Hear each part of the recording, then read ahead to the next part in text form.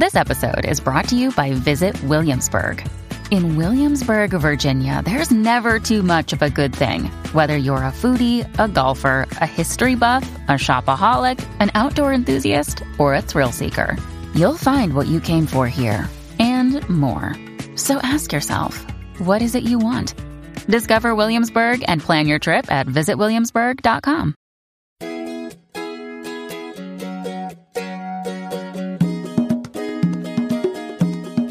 Welcome to the Modern Homesteading Podcast. We have allowed ourselves to become so disconnected and ignorant about something that is as intimate as the food that we eat. Be prepared to grow your own for victory. God said, I need somebody strong enough to clear trees and heave bales, yet gentle enough to yean lambs and wean pigs and tend the pink-foamed pullets who will stop his mower for an hour to splint the broken leg of a meadowlark. So God made a farmer. Hello and welcome to the Modern Homesteading Podcast. I'm your host, Harold Thornborough, and glad you're joining me again today. This is episode 95, June 29th, 2018, and today we're going to talk about 5 great ways to use coffee grounds on the homestead. Looks like we're in store for another heat wave around here on my homestead. We're going to have several days of mid-90 degree weather, it looks like. So there's going to be some garden watering going on. There's going to be some fans and some ice bottles put on the animals, the small livestock in cages.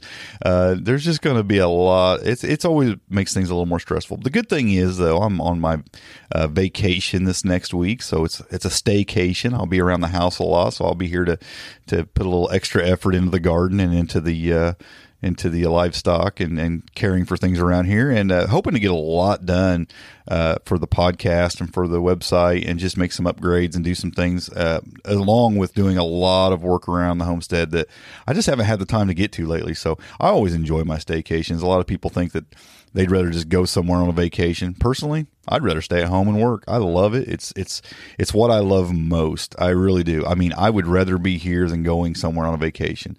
Hopefully I can squeeze a couple days of fishing in, wanting to get out with my grandson and take him fishing and just spend a little time with him and just do a lot of stuff. So a lot going on around here. Hope things are going well in your homestead and that you got a lot going on. But let's just jump right into our topic today. Actually, this is based on a question that came in. Adam had a little bit more to ask than just about where to use his coffee grounds. Adam actually asks, I have a compost pile going with mostly used straw bales and various clippings, but have been tossing coffee grounds and eggshells into the pile, then tossing it randomly. I don't have my process down yet, but I was wondering how much coffee grounds could potentially be too much. I'm planning on working the compost into next year's garden, which will be tomatoes, various beans, corn, pumpkins, and I guess your standard garden staple crops. I'm also looking for uses for days old coffee, since there's always a little left in the pot each day. We love our coffee, so there are fresh grounds daily. Great question, Adam. Let's just jump right into it here. Coffee grounds in compost. How much can you add? I mean, let's just flat out, the answer you're looking for is no more than 25% of the volume of your compost bin. That's a lot, though. I mean, generally a compost bin should minimum be a 4x4 cube to get the best heat out of your compost pile. You want to get the best balance out of your compost pile. So you want a pretty big compost pile, and that'd be a lot of coffee. So probably not going to overdo it in coffee, would be my guess. Let's talk a little bit about balancing out a compost bin before we move on. Talk about other uses for coffee, though. Compost is absolutely one of the best places you can put your used coffee grounds. But how do you balance that? Here's the whole thing with balancing a compost pile. And this is kind of a rabbit trail. We'll get off the coffee thing for a minute, and this will kind of take this episode in a different direction. But I think it's important to know, to get the ideal heat out of a compost pile, to get it where you want it, a balanced compost pile, what you're looking for is about around 30 parts carbon to 1 part nitrogen. Now, that can be a little deceiving, because when we look at the actual carbon ratio, carbon or nitrogen to carbon ratio of coffee, it's 25-1. So, I mean, there's a lot of confusion in there on how you would balance that out. But when you look at something like leaves or hay, it's probably more like carbon to nitrogen, like 100-1. All that can get really confusing if you try to actually break down the actual carbon to the actual nitrogen in each specific thing you're putting in. What it's going to look like when you're putting it in there is your browns and greens. Greens being the things that are higher in nitrogen, that are fresher, greener, of course, or just your food scraps, your coffee grounds, the things that are nitrogen based. Those things are your greens. Your browns are your things like your straw, your leaves, your sticks, the cardboard paper, things like that you're putting in there. Those things are going to be your carbon. What you're really looking for, I mean, if you just to eyeball it to get your balance, is you're looking at about 2-1, 2 carbon to 1 nitrogen. That's going to give you a good 30-1 balance in your carbon to nitrogen ratio. This is going to produce the best, what we call sweetest smelling and fastest acting compost pile. If you get too much carbon, what's going to happen is it's going to slow down the process. It's not going to, the microorganisms that digest the compost, they're going to eat a lot slower. It's not going to really boost things up and get it going. If you get it too nitrogen rich though, you're going to have a really strong smelling compost pile, which you don't want. So you're trying to maintain, it's really anywhere from 30 to 50, 30 to 35 is probably ideal though, on your nitrogen to 1 carbon, but it looks like more carbon than nitrogen because your nitrogen is obviously richer. So what you're looking for is 2 carbon to 1 nitrogen in the actual appearance of the pile. In other words, whatever you're putting in that's a green, you're going to double that in brown and add that much brown to it. So that's what you're kind of looking for to get that ideal pile. Of course, you're tossing it, you're aerating it. That really helps get the microorganisms working in your compost pile and start digesting that compost pile. And when you do that, you're going to get a really fast, really hot, decent smelling compost pile. It won't be stinky. So that's what you're looking for. And that's going to give you your fastest compost. And coffee has a nitrogen to carbon ratio of 25-1. So it's ideal. It's almost perfect for a compost pile. It really is. So just make sure how much coffee you put in there, double that amount of carbon that's in there. And so basically you don't want more than, because it's so high in nitrogen, you don't want probably more than 25% of your compost pile being coffee. But like I said, that's a lot of coffee, because you're going to want a mixture of other nitrogen products. You're going to want some manure. You're going to want some green grass cuttings in there. You're going to put some other things in there, some food scraps and things in there. So probably, you don't want more than probably 25% of it in coffee. But again, that's a lot of coffee. Where else can you use your coffee grounds, though? If you have a vermicomposting bin, it's ideal for that, a little bit of that. Because it's kind of acidic, you don't want to add too much of that to a vermicomposting bin, but worms absolutely love a little bit of it. They actually really love the unused coffee, which we'll talk about in a minute. You can dilute that a little bit with some water. And if you do put the coffee grounds in a vermicomposting pile, they're actually better to put in still wet, not dry them out like you would maybe in a compost pile or around in a garden. Using actually wet coffee grounds a little bit on the top of the soil, they'll eat it. But again, it's a little bit acidic, so you have to be careful on how much you put in there. Some other uses for coffee grounds on the homestead, believe it or not, it makes a great mulch around certain plants, certain nitrogen-loving plants, which we'll talk about that in a minute. But it does help retain moisture in soil, and it is antimicrobial, so it'll actually cut down on fungal diseases, which is really good. So using it around things like tomatoes for its mulch purposes. But that brings us to the next use, and that's as a fertilizer. Number 4, a fertilizer. Coffee actually has an NPK ratio, which is nitrogen, phosphorus, and potassium. Every fertilizer has a NPK ratio. Coffee's NPK ratio is actually 2.1, 0.3, and 0.3, which means it's really high in nitrogen and it has a little phosphorus and a little potassium.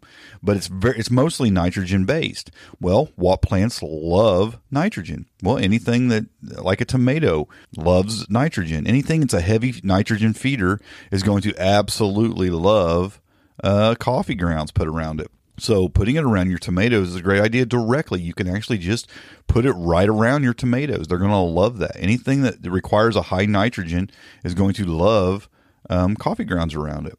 Also, it makes a great pest control, specifically for slugs and snails. They hate the stuff. They won't crawl over it. They hate it. So putting it around some plants, for that, you sprinkle it around, and it'll just, that way you're not overdoing it, but putting a little bit of it around some plants can really cut down on the slugs and snails. I need to do that. I've been having some slug and snail pressure on my my zucchini and squash, so I probably need to get out there and put a little of my coffee around that. I'm sitting here talking about this, and it's making me think about it. So there's 5 great uses for coffee right there directly in the garden or in the compost pile that you can use. Now, you also asked about using your unused coffee, and I mentioned a little bit of that in vermicomposting, but coffee has a pH that varies anywhere from 5.2 to 6.9. So, of course, it's a little acidic. So if you can actually pour cool coffee around certain plants that love a acidic soil, things like aloe, roses, and blueberries, you could actually water your plants a little bit with certain acidic loving plants with coffee, and it'll actually help change the pH of that soil to an ideal place where they like it. Blueberries, everybody struggles with blueberries. But, if you can add a little coffee around them occasionally, it really helps to lower the pH of that soil and give it a more acidic soil, and will actually help your blueberries grow. So, and I actually struggle with aloe a little bit. My aloe doesn't seem to grow real well, so I'll put a little coffee on that sometimes to try to lower the pH on that. I don't add it to my roses. I probably should, though. My roses seem to do just fine without it, but again, they love a little more of acidic soil, so it will help roses as well. So there's some definite uses, some great uses for coffee and coffee grounds right there on your homestead. So I hope that helps you. Now, all this might make you think, well, we drink a lot of coffee, but if there's that many uses for it, maybe I need to get more coffee grounds. Well, you can actually run down to a coffee shop, and a lot of times they will give you their used coffee grounds. They just throw them away anyway, and they usually bag them up as they take them out, and they have them right there in a bag. They'll usually just hand you bags of this stuff. You can go to a Starbucks or some other coffee shops, and a lot of times they'll let you have their used coffee grounds. And you can take those home and just have all kinds of coffee grounds for the garden. It's an absolutely fantastic resource for your homestead, and it's as useful as mulch or anything else that you can bring into your homestead. It's very great organic matter for your homestead. So there you have it. There's a few uses for coffee. It's a short one today, guys. Pretty easy one. But yeah, definitely use that coffee. And we drink a lot of coffee around here too, so I understand your situation there. You want to find a use for that stuff. It's a great product for the homestead.